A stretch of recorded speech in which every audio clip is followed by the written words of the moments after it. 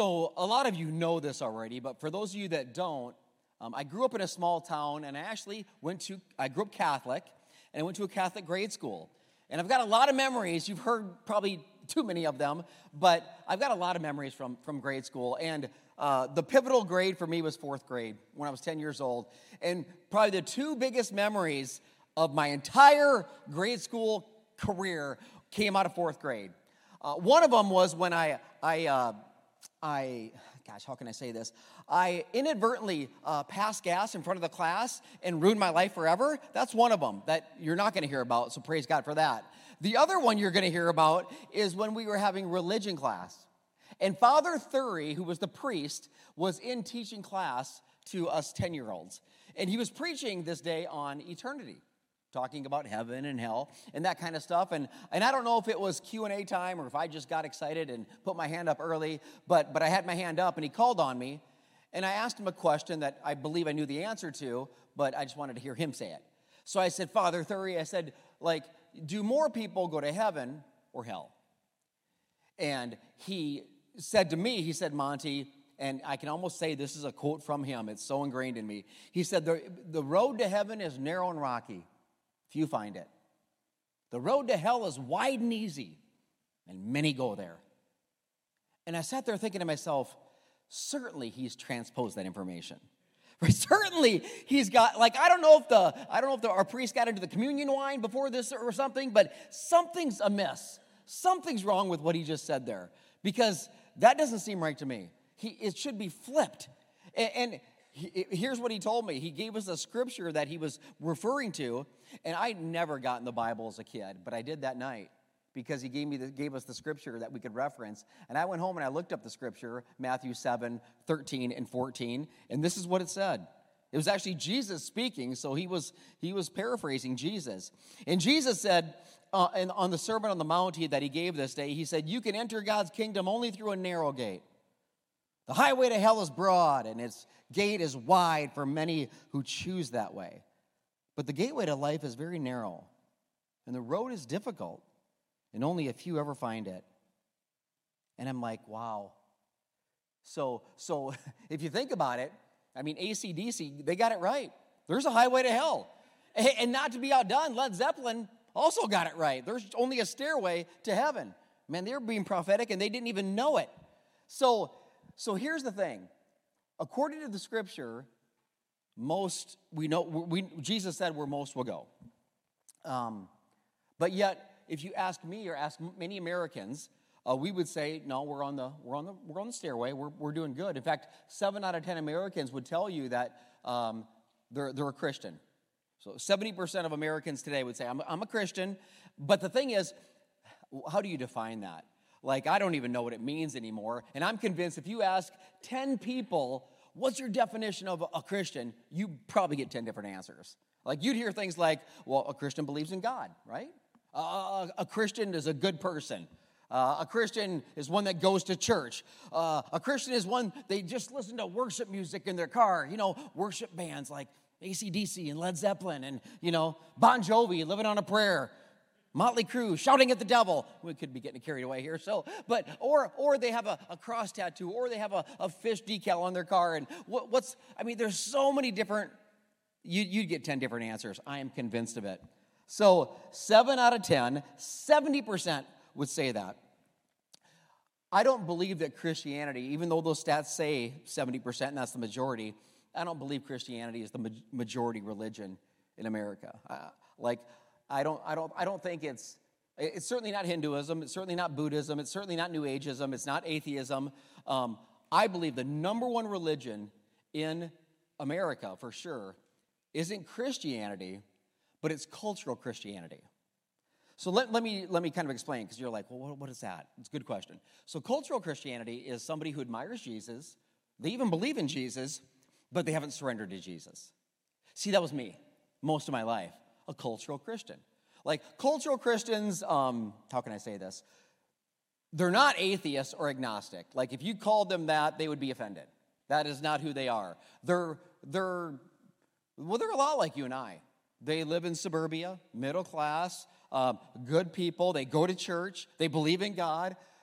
They have great traditions. when it comes to Christianity. This time of year, they're putting up nativity scenes in the lawn and putting up lights to celebrate the birth of baby Jesus. And tradition might be at Christmas as they huddle around the TV on Christmas Eve and they listen to Linus give the Christmas story and Charlie Brown Christmas, and it's amazing. That's a cultural Christian. They're hanging out with neighbors, doing a grill out, watching the game. Not bad people. This is the majority of people. Again, it was me. Here's what I think, and this is why this series, The Unsaved Christian, is so personal to me, is because looking back in my 20s, that was me, and I had no idea. And according to a scripture I'm going to read to you in about 6 minutes, you're going to see that many people have no idea. It's going to blow you away. Jesus says all kinds of crazy stuff in the Word, but what he says here in a few minutes, I don't know if I've heard anything as crazy as what he's about to say. But before we get there, I want you to think about something. When you think of a missionary, like someone that's going to go out and reach people, like what comes to your mind? I think for a lot of people, if you hear the term missionary, you're thinking of somebody that they're going to go to some foreign country or third world country, and they're going to, go find a tribe of people, and they've never heard the name of Jesus. They've never heard the good news, and that would be awesome, and that's great. In fact, as a pastor, I love that. When people come into the church in the Meadows here, or they're watching online, and they've never heard the good news of Jesus. They've never experienced a church before. I love it because you're just starting from you know where you're starting from. This might blow you away. You know what I also love? I also love when people come to the church and they're blatantly not a believer. Like I love that because again, you're starting from a place of reality. You know where they stand. When I was a campus pastor in Sioux Falls before we moved to the Omaha area, I'll never forget at our location, a girl that attended the location came, and she came this one Saturday night with a guy. And obviously, they were just starting to date or something. And he was not a believer. And he let me know that. And but she was. And her criteria, ladies, lean into this. Because her criteria was, you want to date me, you're going to get at least introduced to Jesus. So she brings him, and he was very, not rude, but he basically, he didn't believe. So we get done with church service that night. And I walk right up to him afterwards. And I'm like, so what do you think about this whole Jesus thing? And he's like, it's the dumbest thing I've ever heard. And then, but you know what he said right after that? He said, but I'll see you next Sunday. And I thought to myself, you darn right, if you want to see her next Sunday, you'll see me next Sunday. Yeah. So I'm like, all right, whatever it takes. So I don't know how that ended up, but anyway. So, but what I appreciate about that guy is he didn't like he just told me, this is stupid. This is dumb. This guy rising from the dead and dying. He didn't buy into it. Because you got to know where you're at. I think sometimes we think, especially in America, we just got done voting this last week and stuff, and people vote their values, and that's awesome, and you should vote, I believe.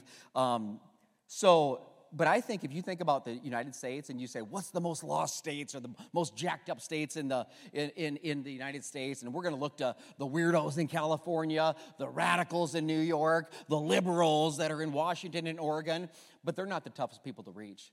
Do you know who the toughest people to reach are? Here. People in the Bible Belt or people in the Midwest. And the reason I tell you that is much of this series came from my background and how I was raised and what happened to me at a young age, like in the 4th grade. But it also stemmed from some books and studies that I've done. And one of the books I read in preparation for this, these two pastors were talking, and they were friends. One was a pastor in the Midwest. They're both from the Midwest. One moved to California to be part of a church, and he came back to visit. And they're talking, and the one guy from the Midwest says, man, I bet it's hard to reach him in California. And he said, no, he said it's really not. And here's what he said, and I quote. He said, in California, there's rarely confusion. You're either a follower of Jesus or you're not. But in the Midwest, many people think they're Christian, but have no concept of the severity of sin, the necessity of repentance, the message of the gospel, and the grace of God. Oh, sure, they know the song Amazing Grace, but the issue is they can't tell you why that grace is so amazing. That's what he said, and that just hit me because he's like reading me. So even before we get to the main scripture, I got to give you one of our main points. The reason why many of us are the most difficult to reach, or people are so difficult to reach. I want to say, just like I put it down, the most difficult people to reach are the people that think they've been reached. By far. Think about this. Who did Jesus struggle with the most in Scripture? It wasn't the blatant non-believer. It wasn't the horrible sinner that's heinous and doing horrible things. He loved them and walked with them, but the biggest contention he had were the people that were convinced they were close to God. They were convinced they were walking with God. So think about that for a second. The people that were convinced they were on a stairway to heaven. So this brings us to a scripture. Earlier I read to you Matthew 7:13 and 14. That is the latter part of the Sermon on the Mount. In that same chapter, Jesus continues, and a few verses later, he gives one of the most telling things you'll ever hear him say. This is what he says in Matthew 7:21 through 23. Not everyone who calls out to me, Lord, Lord, will enter the kingdom of heaven. Only those who actually do the will of my Father in heaven will enter. On Judgment Day, many are going to say to me, Lord, Lord, we prophesied in your name. We cast out demons in your name. We perform miracles in your name. But I will reply, I never knew you. Get away from me, you who break God's law. That is, and notice it doesn't say, a couple people are going to come to me and think they're good to go, but they're not. Some people are going to come to me and think, we did all these things, and where's the stairway? No. Many, say many. Many are going to come to me thinking, I'm on a stairway, and then Jesus is going to point me to a highway. And I don't want this scripture to, it is scary for some people, and should be maybe, but Jesus, why would he say this? He desperately wants us to know something. See, so back to me. I was convinced, I've always believed in Jesus, I have, and always believed in the things that it says in the Bible, I have. And I was convinced I am good to go. I grew up in a Catholic grade school. I was in church not just Sundays, but Tuesdays and Fridays and Sundays. And I was confirmed, and I was baptized, and first communion in the second grade. I drank the wine. I'm not sure we should be drinking wine in second grade, but I did. And it was terrible. Man, that's one thing I hope the Catholic Church has figured that out, because, man, they need to upgrade I've never drank paint thinner, but I have to think that it rivals that. Maybe they did that so the altar boys wouldn't be sneaking wine. If that was the case, it worked. I didn't want to touch it. So anyway, but I did. I was so convinced that I was this Catholic kid who and I believed in God. I believed in Jesus. I wasn't worshiping Allah or Buddha. Like I said, I was in church all the time. But again, let's go back to what we said earlier. The hardest people to reach are the people that are convinced they've been reached. You would never have convinced me at 25 years old, Monty, Jesus said this, and you're on a highway, not the stair. I'd be like, what are you talking about? No, you're wrong. You would never convince me of that. You know what had to happen to me? I had to get lost.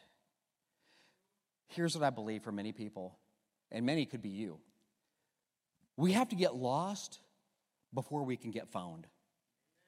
If that makes sense. In fact, turn to your neighbor and say, you need to get lost. Tell your neighbor, you need to get lost. Now turn to your other neighbor and say, you know what? You can stay. I like you. So you get lost. No, you got to get lost. You've got to get lost before you can get found. When Jesus said that crazy thing in Matthew 7 about many will say this, he wasn't talking to the atheist or the agnostic. He wasn't talking to the pluralist or what did I write down? The agnostic or the pluralist or the secular humanist, I put. He was directly describing moral and religious people doing very good things. That's what blows me away. Like these people, Jesus didn't dispute what they said. We did miracles. Jesus didn't say, no, you didn't. He didn't dispute it. But we cast out demons in your name. He didn't say, no, you didn't. So, think about that. When is the last time you've done a miracle in Jesus' name? When is the last time, you've casted out a demon? You know, the closest I came was just last week when Ava had her boyfriend over, and I told him it was time to go. I'm like, you know what? It's after 10 o'clock. I rebuke you in the name of Jesus. It's time to go. So that's the closest I've came. Think about this. How can a person have that kind of power and still be lost? Judas, here's something you can research. I'm not going to give it to you. I'd like you to do a little homework. Judas isn't in heaven. I can tell you that for a fact. The Word of God says it. I won't tell you where. You can look it up this week. Judas was one of the 12 disciples. Judas did miracles. Judas was given power to cast out demons, and he's not in heaven. How do you know that? Well, I don't know if I put the scripture up there, but Matthew 10:1, Jesus called the 12 disciples together. He gave them authority, the 12 disciples, that includes Judas, to cast out demons, to cast out evil spirits, to heal every kind of disease and illness. Judas had that power in him, and they went out and they did it. So why do I say all that? Just because you do something good for God doesn't mean you know God. That's big. Just because you do things for God doesn't mean you know God. Lord, we prophesied in your name. We cast out demons in your name. Now, for us today, what would that look like? We might say something like, if we were facing Jesus face-to-face on Judgment Day, we might say something like, Lord, we prayed before meals. Lord, we believed in God. Lord, we voted our values. Lord, we went to church. Lord, we gave financially. Lord, look at all we did. I got confirmed. I got First Communion. I got baptized. Look what we did. And that's what they kept saying. We prophesied. We did this. And as I put the message together, it hit me. That was the problem. Did you catch it? We prophesied in your name. We cast out demons in your name. Look what we did. Here's what they should have been saying. Look what you did. Jesus, look what you did. Look at your sacrifice for us. Look at your love. Look at your mercy. Look at your grace. Oh, that amazing grace that saved a wretch like me. I'm telling you, it's not about what we've done. It's all about what Jesus has done for us. They're all about the we. There's nothing you can do in and of yourself to go on the stairway. That's what they missed. So crazy. They knew all about religion. They just didn't know Jesus. Actually, you could even say this. You could say religion was their enemy. Because it was their religious pedigree, it was their religious resume that made them so convinced that they were good to go. The we instead of he. It's never hit me like that before, but it did here. So we know that, like, if you continue that scripture, or just go back to the scripture, that main one that we read. So who are the ones that are taking the stairway? Remember what Jesus said?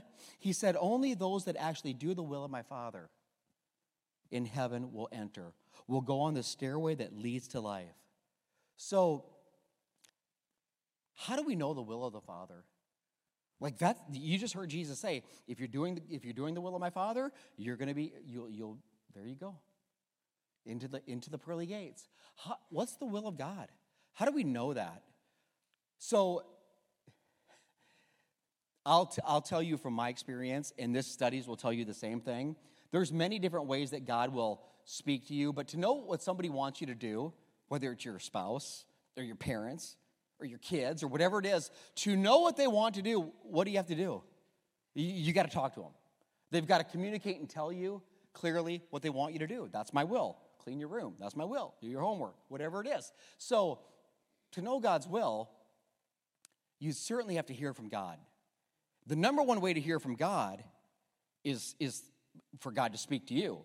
And how would God speak to you? Through the Word of God. The Word, the speaking of God. I said it this way. The number one way to know God's will is by reading God's Word. It's the number one. It's not the only way, but it is the number one way. I promise you, when you open the Word of God, God will open His mouth. It is how I got called into ministry. It is how Meadows Church got its vision. It is how we got our name. Everything was through the Word of God. So, whoa, Pastor, are you saying that, like, if I don't ever read the Word, then I'm not going to know the will of God, and then if I don't know the will of God, then I'm going to be going on this highway? I'm just saying this. Let me use me for an example again. Say I, at 25 years old, when I was this cultural Christian, and I step out in traffic and I get creamed by a bus. Okay, I don't like that example. So let's say I die peacefully in my sleep. Okay, I like that better. So I die peacefully in my sleep, and I meet Jesus, and Jesus is like, all right, here we go, and let's see, how you did with my Father's will, because those who do the will of the Father enter into heaven. And he's looking, he's like, oh, interesting, okay, yeah, oh boy, got some issues there. Okay, yeah. Oh, I see here that you were in the book. And I'm like, I was? I'm like, yeah, I was. He goes, you were in the book a lot. And I'm like God's word? He's like, no, not his book, but Facebook. You were in Facebook like every day. You were taking in information. You were giving information. You were soaking in opinions and what other people thought and what you thought. You were giving it to them. And you knew the will of the world, but you didn't know the will of the Father. And here's what I would say. Stats tell you that 11% of Americans are in the Word of God on a regular basis, on a daily basis. 11%. The vast majority are not. I have another stat that I thought of. 80%, 70% say they're Christian, 80% believe in God, so 8 out of 10 believe in God. But look what the stat says. This blows me away. But only 56% believe in the God as described in the Bible. So even the ones that are maybe in the Bible or glancing at it are now redefining what that means. What they're saying there is, and by the way, if you don't believe the God of the Bible, I don't know where you're getting your definition of God from then, because that's where we get our definition of who God is. So 11% reading daily, 80% believing in God. It's just, the stats are crazy. Take the stats all away. Here's what I will tell you. The more that I read God's word and get God's word into me, the more that God that comes out of me. And I tell you this, the religious people that thought they knew God, you know what Jesus told them? He said, you know what your problem is? You don't know Scripture. And that would offend them, because no one memorized Scripture more than them. No one memorized the Old Testament more than them, and the Torah, the first 5 books of the Bible. They could, and they knew it here. It just wasn't real here. See, this was the heart was the issue. And Jesus said, you don't know. Remember what he said in Scripture? I never knew you. You don't know me. Oh, you know about me. You memorized some words about me, but it's not in the heart. You don't know Scripture. That's why I always say, and if you don't have a Bible, we want to give you one, a nice study Bible. But 10 minutes a day in the Word of God, 10 minutes a day for the rest of your days will change your days. And a life group will help you do that. We have life groups that we point people to. Why? Because we want to help get you in the Word of God. We want to help surround you with other people that will get you into Scripture. Because the more you get into Scripture, the more you know the will of God. And the more that you can live it out, it is so huge. So Pastor, are you saying that we're saved by what we do? We do the will of God and that gets us into heaven. Well, that's what Jesus said, but understand something. The doing is the byproduct of the belief. So I'll say it a different way. You're saved by God's grace through your faith when you believe. That's what saves you. But the definition of belief, the biblical definition of belief is different than what we think. Our belief is, I just believe he's a real person. I believe this event happened. And that's great. That's a starting point. But biblical belief, here's how I wrote it down. Biblical belief, I got to find it. Biblical belief isn't just something that we confess with our mouths. It's something that we confess with our lives. Big difference. It's not just something that we confess with our mouth. It's something that we confess with our lives. And the test is living it out. That is the test.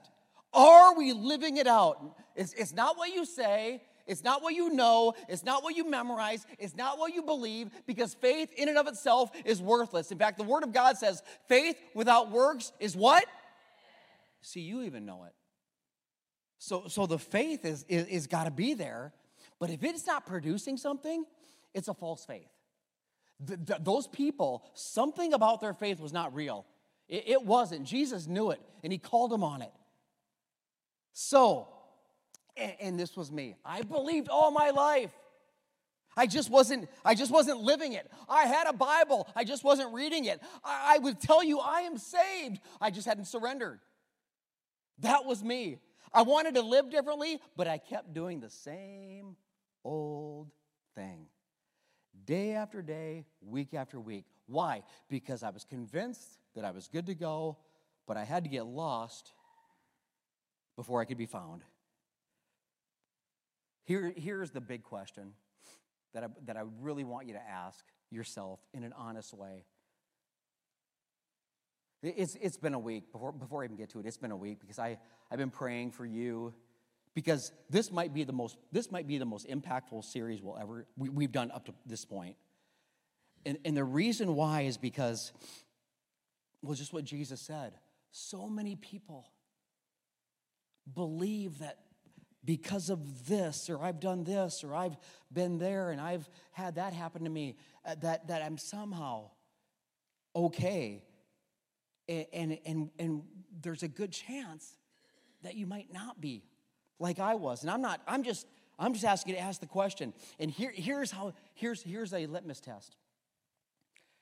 Ask yourself this: has my faith in Christ really changed my life? I mean, really, I'm not just talking about, well, I'm pretty sure I'm changed. Like, Pastor, normally I use the F-bomb about 45 times a day, but I'm down to 42. I'm doing better. I'm not talking about little tweaks. I'm talking, you'll know. Has my faith in Christ changed my life? Is it changed the way I interact with my family? Is it changed the way that I maybe give financially? Has it changed the way that I reach out to somebody that I know that maybe doesn't believe? Has it changed the way that I interact at work with others? Has it really changed you? Because I believe this with all my heart. If your faith hasn't changed you, your faith hasn't saved you. There's no other way to say it.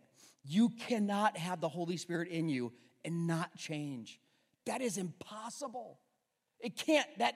He changes people. So, earlier I gave you a definition of cultural Christianity. I believe in Jesus. I admire Jesus. I have traditions. I'm a good person. I just haven't surrendered my life I haven't surrendered to him. That's a cultural Christian. What's the true definition of Christianity? Luckily, I don't have to make that up. It's pretty clear in God's word. I could pick multiple scriptures and show you the definition of Christianity. I chose one to make it easy. Paul, who wrote a lot of the New Testament, by the way, when Paul was killing Christians, understand something. He thought he was doing good for God. And you could not convince him otherwise. No, Paul was raised by the smartest Pharisees. He was the most religious person there was. And every Christian that Paul would have killed, he wasn't doing it because he was against God. He was doing it because he was for God. Paul was convinced he was close to God, and he was so far away. And he had to get lost on a road to Damascus when he met Jesus face to face, and he realized, oh my gosh, I'm lost. I can't believe it. That's what had to happen. God, give us a Damascus Road moment. The definition of Christianity, I picked Galatians 2:20. Paul wrote it. This is surrender, by the way.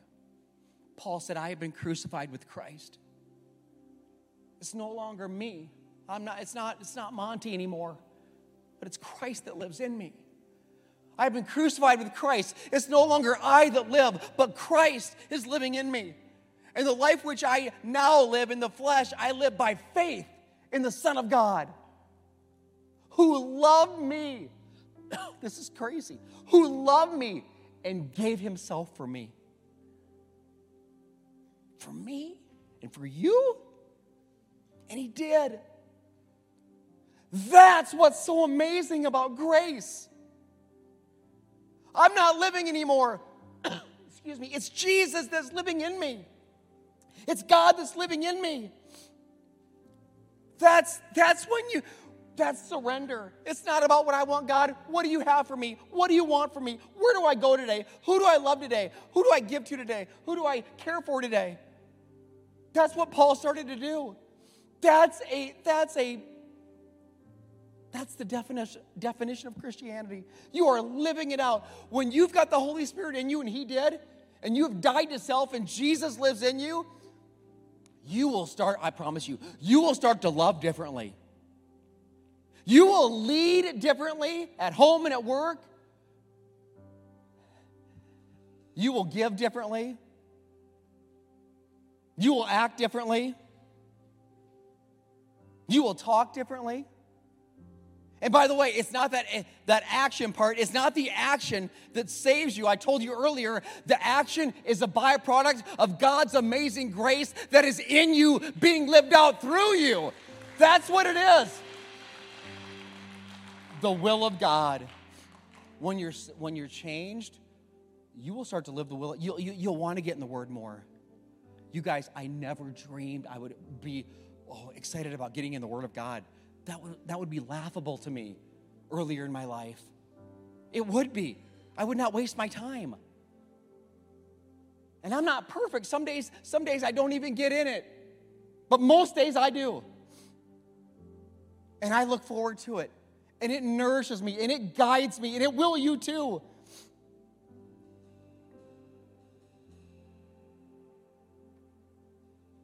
The religious people missed it.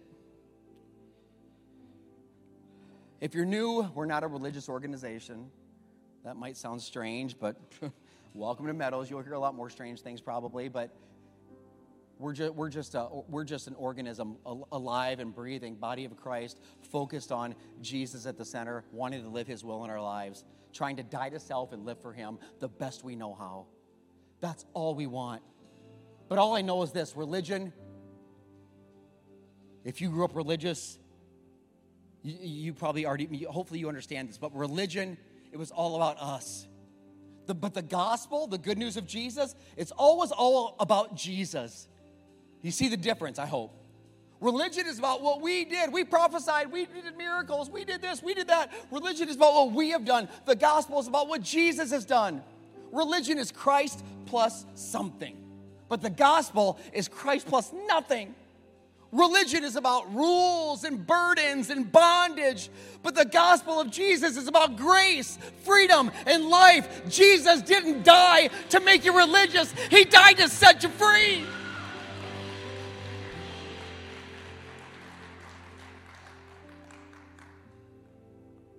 I believe there are very probable many people watching right now and listening, and many people in the room who, if we peel back the layers, you may be a cultural Christian. I hope the Lord is showing you something today, that he has a path for you, a stairway for you, a beautiful stairway that he died for. It's not about religion. It's about a relationship with Jesus.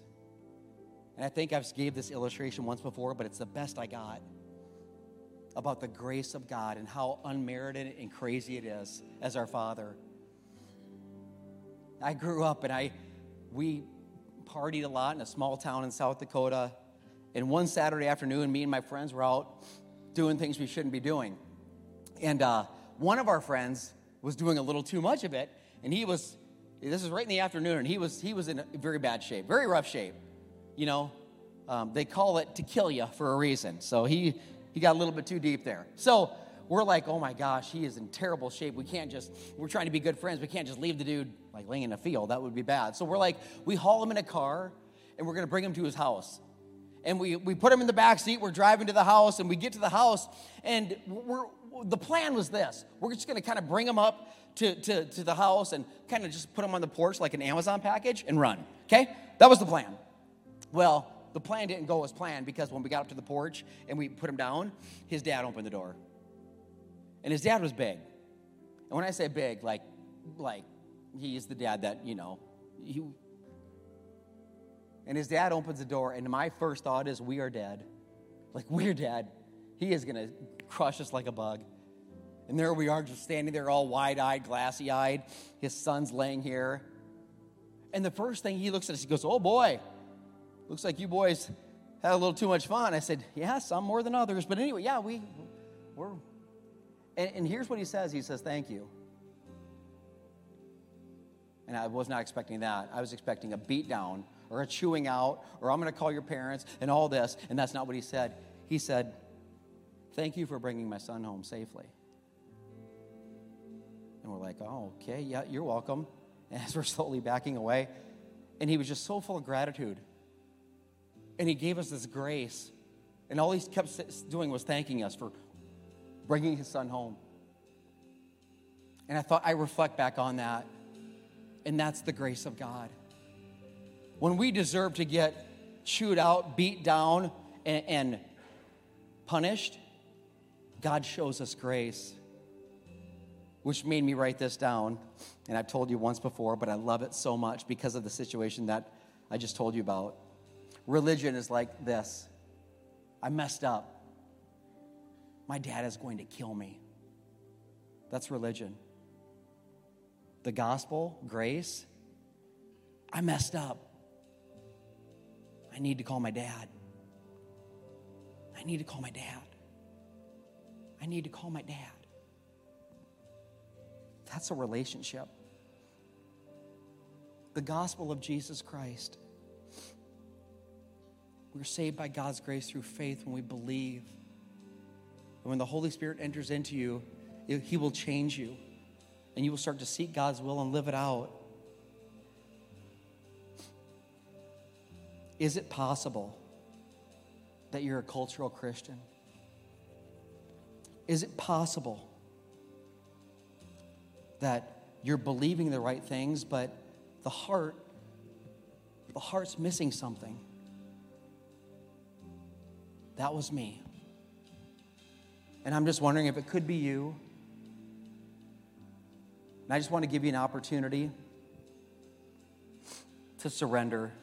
To me, that's the key word. Surrender. I have been crucified with Christ.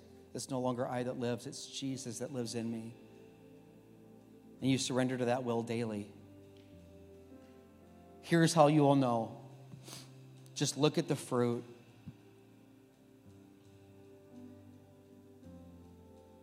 Do I get to serve or do I have to serve? Do I have opportunities to forgive or do I harbor unforgiveness? Am I excited about my faith? Do I want to share my faith or do I just shy away from that because it's too uncomfortable? Do I truly love to get nothing in return or do I love with kind of a conditional hook? Am I generous with giving or do I want to keep for myself? Those are just little things that you can think about.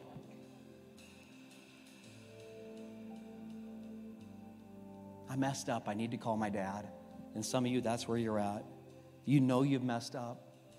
And the Father waits for you with arms wide open today, begging for you to come home, begging for you to run home, wanting to love you and accept you. He loves you so much. Despite what you've done, despite what you think you deserve, His grace wants to cover you. His grace wants to set you free. I'm excited about the next couple of weeks we have in this series.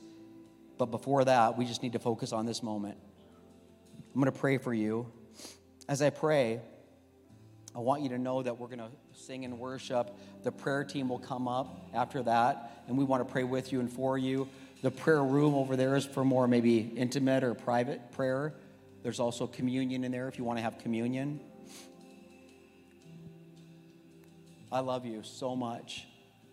I'm so grateful that someone showed me scripture about how lost I was because I didn't know it. I hope the Word of God is piercing your heart, not in a convicting way, but in a loving way to draw you into the Father. He has such good things for you. He has such love and purpose for you. Father, I thank you for your word and your truth. I thank you for this series. How many people are walking around believing, I'm good to go, I'm a good person, I'm a good parent, I'm a good neighbor, And here's the thing, it's all about I did this and I did that. And we forget that it's all about you and what you've done for us. And when we accept that and we surrender to it, you will start to manifest yourself in us through the Holy Spirit. And then we truly get to live for you. Not just kind of going through motions, but truly surrendering to you. God, I pray right now that you will show us if we are that person, this cultural Christian that is kind of picking and choosing the things that we want to do and don't want to do to make it comfortable for us rather than living all out for you. I thank you for your church, the bride of Christ. We're a flawed community, God. You know that. But we love you, and your son Jesus is the center of this church. And right now I'm praying boldly in the name of Jesus that anybody that needs to truly sell out, surrender, go from just believing from a cognitive mindset to believing with a surrender mindset, they will go all out today. Call on your name, Jesus, and ask you to set them free, forgive their sins, and make them new. I pray they'll indicate it on a card so we know and can celebrate. I pray that they'll let a prayer team member pray with them and love them. I pray that no one will rush out of here right away, but they'll lean into somebody else and meet somebody today and love somebody today and pray with somebody today. Church isn't just something we do on a Sunday morning. God, we want you to be the center of all that we are. Thank you so much for your beautiful word. Oh my gosh, Jesus, the crazy things that you said, but they were so spot on. And you say them out of love. Everything you said, everything you taught was because you love us. Thank you for your word and your truth. Thank you for your grace and your glory. Thank you that this world is not all there is. That you have prepared a place for us. That you died that we would go there. God, thank you for showing us the way and dying so we could walk that way. We're eternally grateful. We love you so much.